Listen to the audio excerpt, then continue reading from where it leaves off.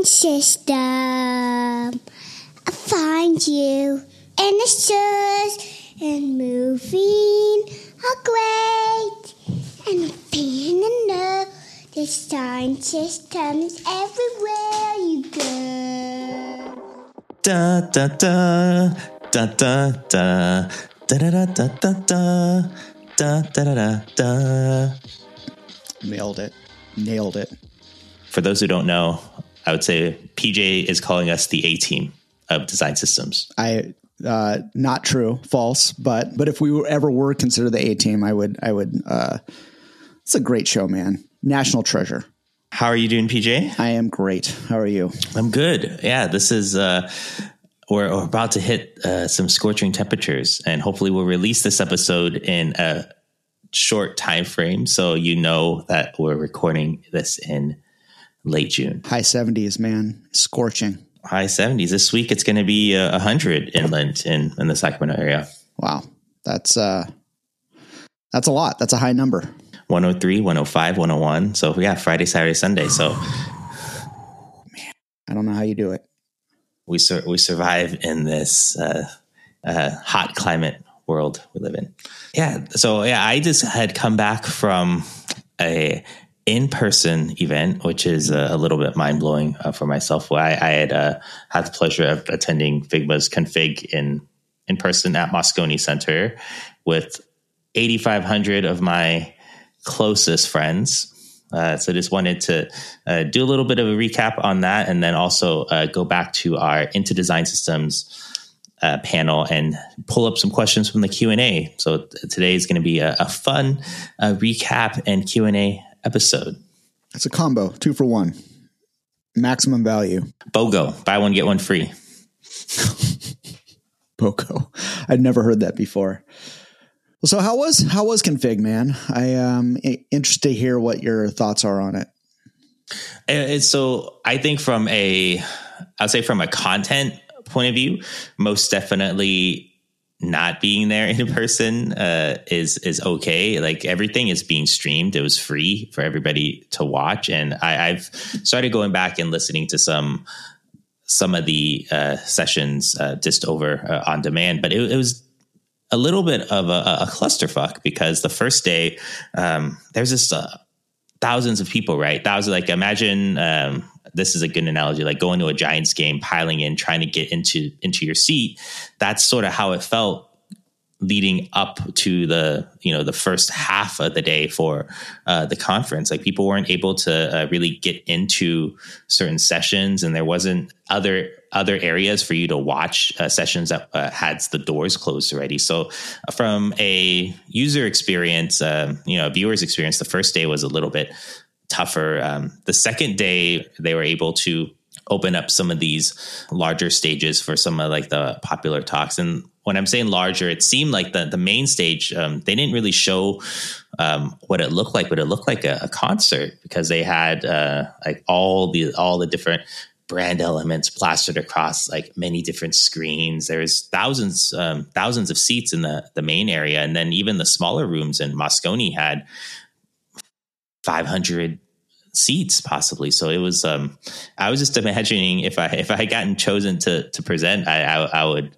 have been a little bit starstruck or light struck, a little nervous, but I felt overall it was a great time to meet up with other designers and see people that, we know on a Twitter basis, say hi to people. It was a great networking opportunity, obviously, but it also showcased, I think, something that we had mentioned, PJ, about something that we're looking for in design systems practitioners or designers in general, which was just a passion for learning. And that was something that was the most valuable for me. There was like just this electricity, as cliche as that may sound, just excitement on taking back insights that they were learning and different methods, maybe it design variables, design tokens, or a prototyping, and then seeing how they could take that back to their day-to-day workflow. Interesting. So what was the first day agenda? If it's not clear, I didn't go. So I'm interested. Was the first day just focused on Figma's features, or were there talks outside of Figma? There are talks outside. So I think there's two, to my knowledge, there's two separate conferences that Figma hosts. Config is one that is more Figma product focused. So that's more of, I would say, more akin to say maybe like a Adobe Max, where there's lots of discussions about features and how to utilize the latest features, but then also general product design talks around that. So that's typically Config. And then there's Schema, which is all speakers only, less about the product. So that's how I thought that it was split up. I'm looking at the schedule here. A lot of the big kickoff, the big keynote was the announcement of the latest features. So two of them being the introduction of design tokens, or what they call variables inside the tool. But then also this new mode called dev mode, which is a clear dig at design delivery and an inspection tool. So it's in my mind, it looked very similar to what I was used to using Zeppelin previously. Then there's other related feature things that were very exciting, like auto layout updates with truncation, component wrapping, lots of things that would simplify the components itself. But there was, excuse me, I can't pronounce the name of the designer, but Harudar, the founder of Wayno, that is famously known outside the community for other things. But he had given the keynote speech to end the day called Leading Through Uncertainty, which was a very powerful talk about design failure, which really kind of put me in a very existential place. I'll link that talk into the show notes as well. I'm a little cynical about the whole config section of it, to like pay money to go to a place to hear advertisements for new features. I'm sorry. Like I don't think I can get over that, but I would be very interested to hear what was your favorite Schema talk or workshop? What was the thing that really stuck with you? Oh, the config. So it's interesting because so no, I didn't pay. I'd gotten a comp ticket, and there were, I do believe that there was a time, about a 1 week span, where they did open up tickets for free for people. So I think a lot of people did come in through that avenue. And then luckily some of our companies did sponsor other people to go. I see that portion. So my carpool mate, Jamer from US Bank, shout out again. We were talking about what this conference may have been like. What are some analogies? And he had mentioned it was more akin to, say, a SaaS product conference, like thinking about like a Cisco or a Salesforce. And I was thinking about it even more like a WWDC, and like an Apple announcement. So given the fact there's fans of these specific products, Apple, Google, Figma, that part was more about generating the excitement of a specific product launch, and letting people in for free is brilliant, right? Having the paid portion to pay for most of it, and then letting people in, and especially letting people in that are very vocal part of the community and love to share. Like I happen to not have shared very much about my experience. Like there was a lot of people that did, but like you said, it's free advertising. It builds the hype about the product, but then it also showcases the community and the love of that. And it would be interesting to see how this may or may not change if the Adobe deal goes through. Are they going to maintain the sense of community that the tool has, or is it going to mold into something, say, like a Creative Cloud, application? Yeah, it could be a part of Max in theory. Yeah, who knows? I understand the need to generate hype. I get it. It's interesting for sure.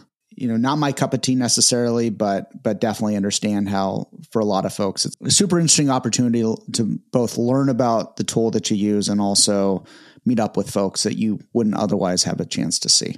Yeah, I think the thing that would probably take it over the top and make it more of a tool specific conference, I don't know if they'd end up doing this, is some like a conference like Adobe Max would have like workshops, like paid workshops that go and dive deeper into utilizing the thing. They had deep dives into the different product features, say like variables, prototyping, making plugins, but it was more of a one directional. It was a talk. It wasn't an engaged sort of thing. So I think having the luxury of being so big now, I think in the future they'd be able to do smaller workshops to maybe gate each workshop to say 100 people, allow designers to interact with plugin developers, product owners, all this sort of thing. And I think that would be a really good takeaway that would level up the conference. Yeah, absolutely. Why don't you talk about that talk that you had an existential moment about? Oh, Holly is how you pronounce it. So I'll post about that.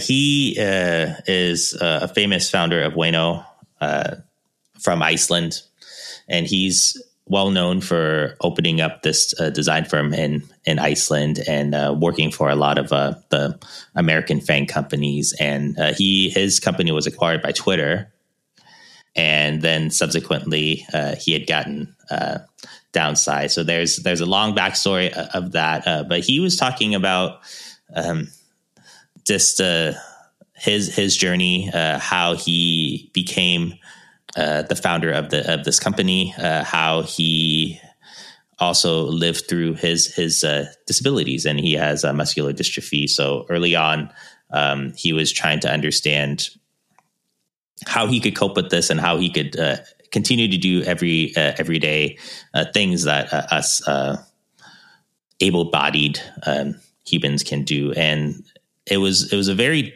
dark conversation because it sort of made you look at where you were in life. He showed, I think that there's a little bit of a tugging of heartstrings because he showed quite a bit of stimuli of his children. So as a father myself, seeing any sort of stories of children, he even showcased one of his songs that sounded very Sigur Rós like, because he's from Iceland, and the song was about losing your child. And yeah, you're nodding out. It's like, and I listened to that and I thought like shit, like what the fuck am I doing at this conference? I traveled 2 hours, 3 hours to get here and back. Maybe I should be hanging out with my kids and my loved ones, So it was very existential in that manner. And he even went out of the way to talk about how like the life cycle of this is that we're all gonna die, which is a very, very dark statement, right? And very true. And very true.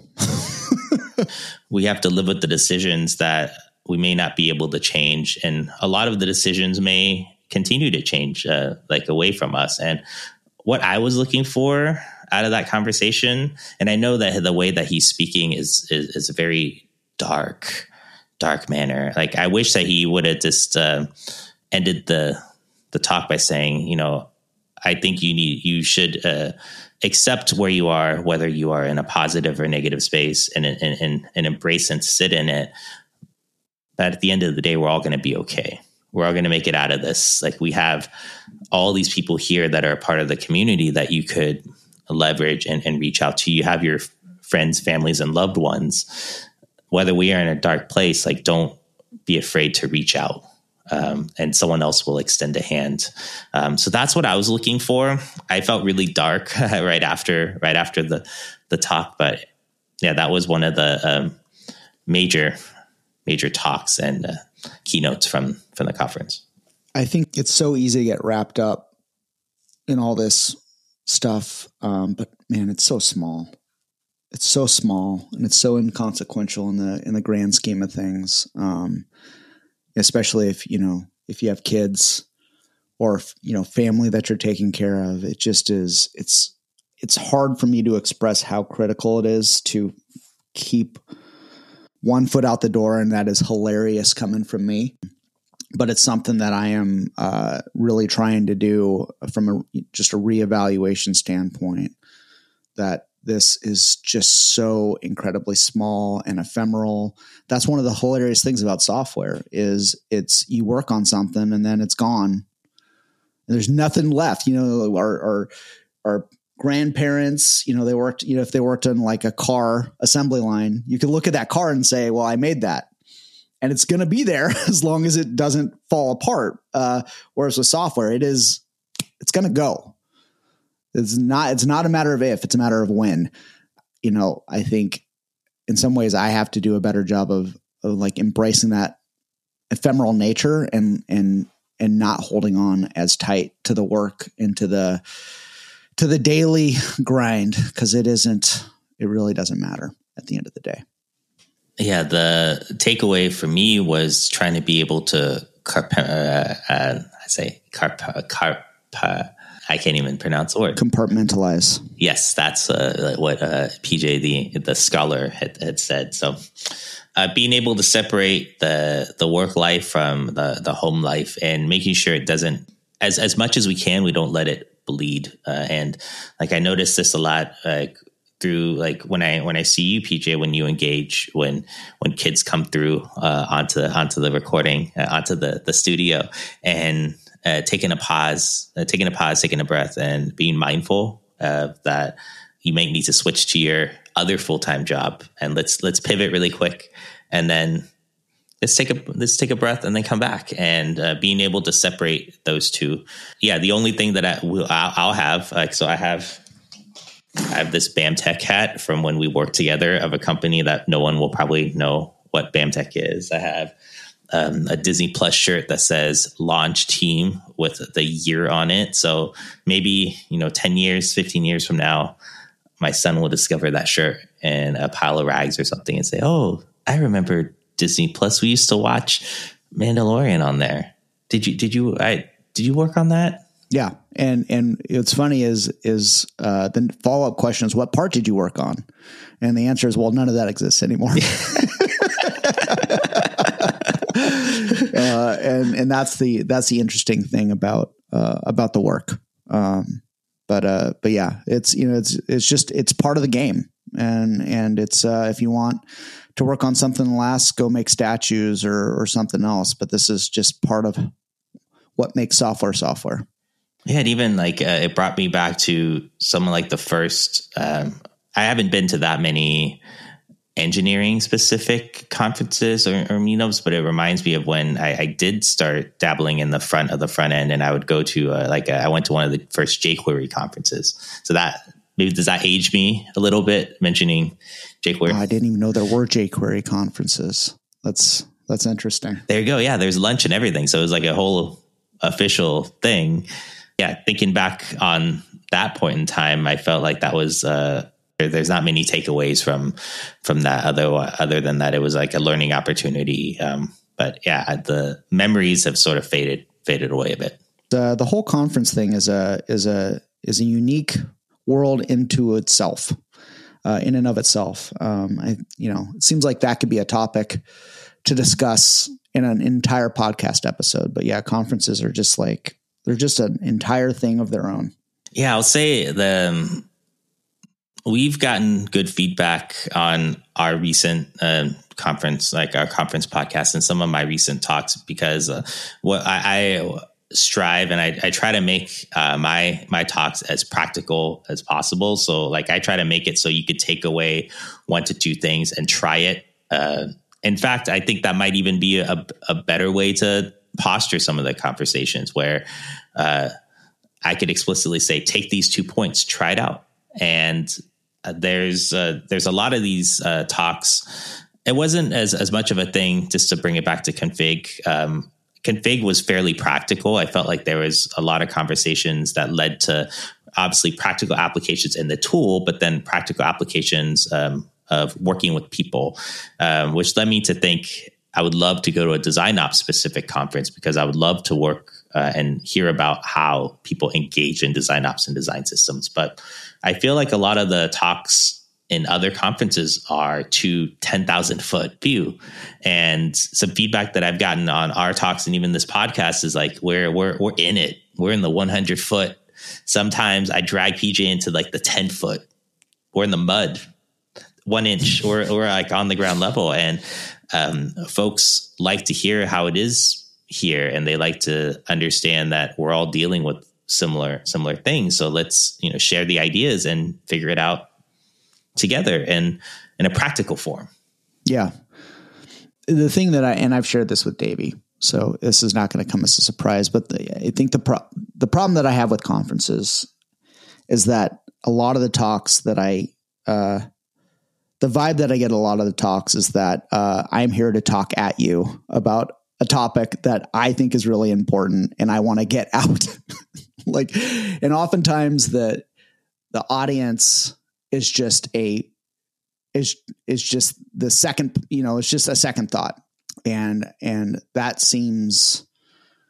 seems backwards to me. And I have a hard time with that format. And I much prefer to have a dialogue with a person and to understand what are they interested in? What do they want to understand? And just talk to them individually about the thing. But at some point, it seems like those conference talks are about the speaker and not about the audience. And that seems just antithetical to how I would want it to be. I think the best part of talks and these sorts of larger conferences doesn't exist as a Q&A portion. And we had a great pleasure of doing this for the Into Design Systems talk, but having just half of it being open Q&A and it'd be more of a switch to a panel discussion at that point, or like I hate the term fireside chat because that sort of, shaking our head. Yeah. Even that can oftentimes be extremely canned. And that's, yeah. But yeah, if you can answer questions directly from people and take the time to answer it, actually answer it, understand what they're trying to ask and answer it. That seems much more something that I'm interested in. Yeah. So that's a great segue to look at. So we had a shit ton of questions from that Into Design Systems talk, and thank you everyone for participating and engaging in that. I'll just start reading off some, and then we could take turns answering them. If that's cool with you. It's perfect. Yeah. So here's a good one from for you, PJ, from a design manager point of view. So how do you go about increasing the scope and ownership of your work as a design system IC? Yeah. So designer, engineer, design engineer, etc. Increasing scope and ownership as a design system IC. All right. So I'm going to make some assumptions, and I'll do my best to answer this, but I'm going to assume that the person asking the question is getting the vibe that they're not able to engage directly with teams, and they're kind of from the outside looking in with a lot of work. And so I'm going to answer it based off of that. We've had similar challenges at other places, and Pinterest being one of them. The way we solved it, I can't guarantee that it's going to work every single time, but it's having the primary focus be to have a real strong view of the horizon of, all the teams and have a pulse on where they're at in terms of the work that they need, and volunteering to assist if and when there's opportunities to play a larger role. Typically a lot of teams, they're, they may be having timeline issues. They may be having challenges with scope and don't have enough people to support it. And if you can go in and proactively volunteer to support those larger efforts, to play a larger role in that effort, that's how we got our foot in the door. Is we saw opportunities and we volunteered ourselves to do that work. The challenge with that is it's very easy to get overburdened, and a lot of context switching. This is not necessarily the easiest thing to do, but typically, kind of going back to like the talk about talking, is understanding what people need as opposed to leading what you think they need, like actually understanding what these teams need and saying, hey, we can support you here. This is something where we can play a larger role to take some of the weight off and to release that burden. That, I think it gives you that opportunity to take more scope on. B, it also starts to form a relationship that you're not running a design systems team or playing a role within the design system context to push your agenda towards them. It really helps drive the narrative, and hopefully it's genuine, that you're there to support them, and that ultimately it's a role of service.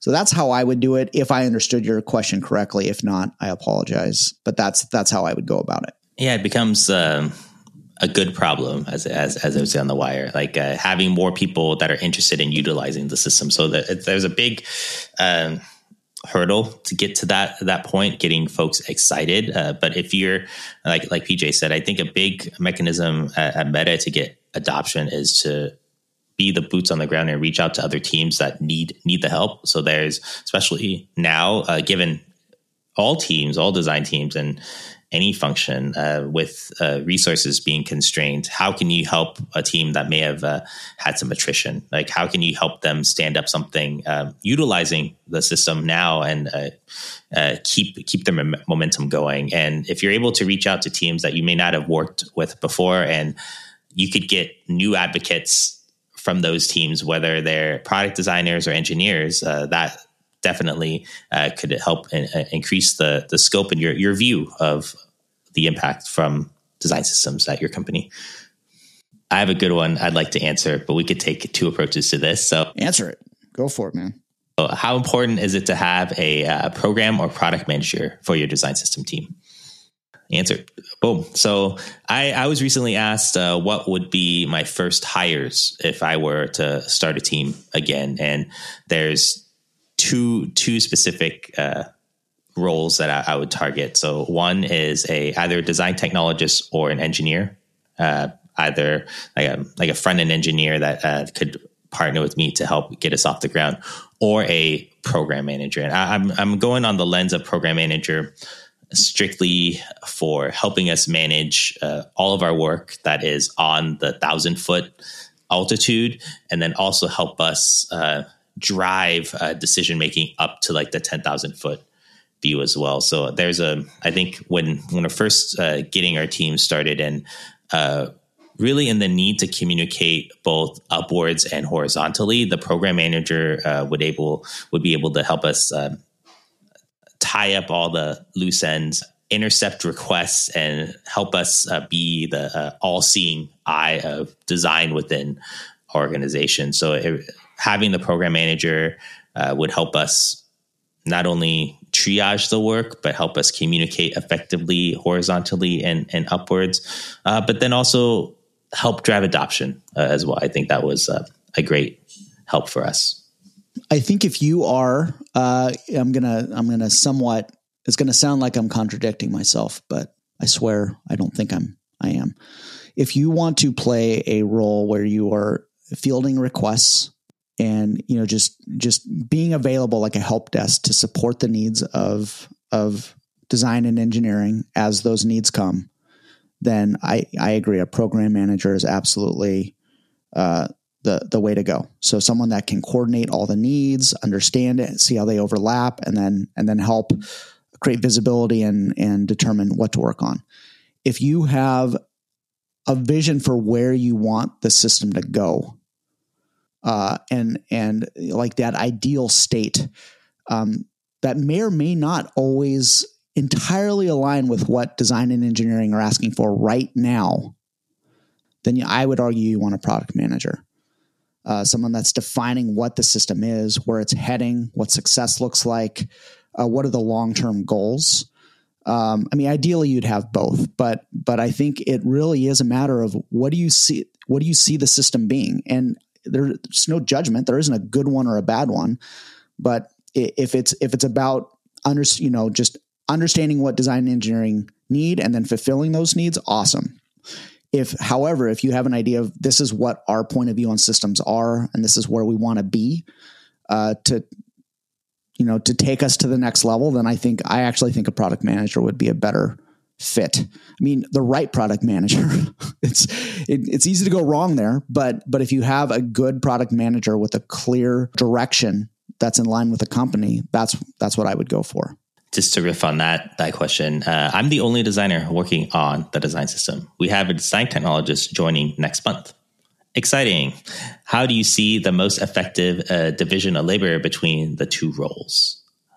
I'll defer to you since you have design technology on your team. Given that it's just two people, I think, as much as you two are working closely together and as little of division of roles as possible, I would definitely make the case for that, because I don't know how proficient this person is in development, if they can write CSS. But the challenge here is that with one engineer, there's a high likelihood that there's going to be a much larger backlog than what this person can take on. And so anything you can do to shoulder that burden as the designer to help take off some of the smaller tasks, that's what I would be trying to do. If that's even, like writing documentation, that makes it into the, I'm assuming you have a documentation site, but let me take a step back here and just say that, not only is the engineer building the components, but they're also responsible for maintaining them. So they have this long burn of maintenance that they have. And theoretically, it's the same with the Figma library, but there's typically a much smaller level of effort to maintain a Figma library versus components that are in production. And so it may be not necessarily the most, awesome thing to hear, but I would say reducing the amount of division of labor, so you're supporting that engineer as much as possible to enable them to succeed, because ultimately their success is your success. I'm going to pivot to talk about roles. We have a few more here. So looking for design systems and job openings has been hard to come by, especially on smaller or like early stage teams. Do you recommend going for product design generalist roles and transitioning into design systems work internally for those that are interested in staying in the space? Davey, why don't you answer that, since I answered the last one? Yeah, so this one was from a friend of mine, Tiffany's, and I think that's a suitable approach. I think especially if you're going into a smaller team and there seems to be interest in working in this certain fashion, I think that that would buy you the opportunity to go into a earlier stage design team and develop the practice. I'll say that it's very difficult to do that. I think the design system team of one thing still scares me, and I'm not sure whether I would want to be in that boat again, because it could go one of two ways. It could go in a positive fashion where you do get resourcing and you can flourish. The alternative of that is that you might be working in a team of one indefinitely for maybe 1 to 2 years, which would at that point be very difficult to shoulder that burden. There might be obstacles for growth because you might just be underwater and deliverables and maintaining libraries all by yourself. You may not have engineering involved based on being the design system team of one. You may not even have design resourcing. So I think there are greater benefits to joining possibly medium size teams with design systems in place and in an effort to then move on to the design system team officially somewhere in the future. I think that's more of a suitable task. I would recommend that as well. It is hard to get into design systems now, which is another subject altogether. But the irony is that many design system teams are dying for help. And so if you can act as a contributor and a collaborator, that's going to give you a good opportunity for an internal transfer when the opportunity arises. And yeah, the design systems team of one thing I would do personally is ask how long, why haven't they had a design systems team?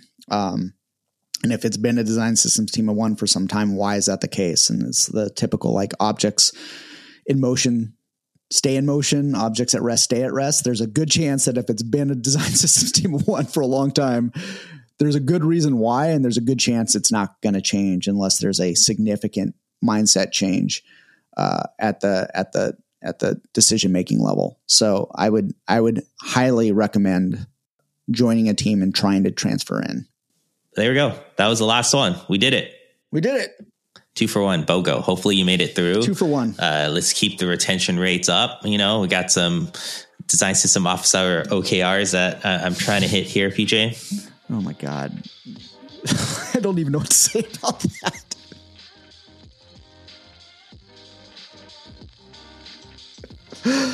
Hopefully we've earned your interest is what I'll say. Yeah. And as one of the A team, thank you so much, PJ. Thank you very much.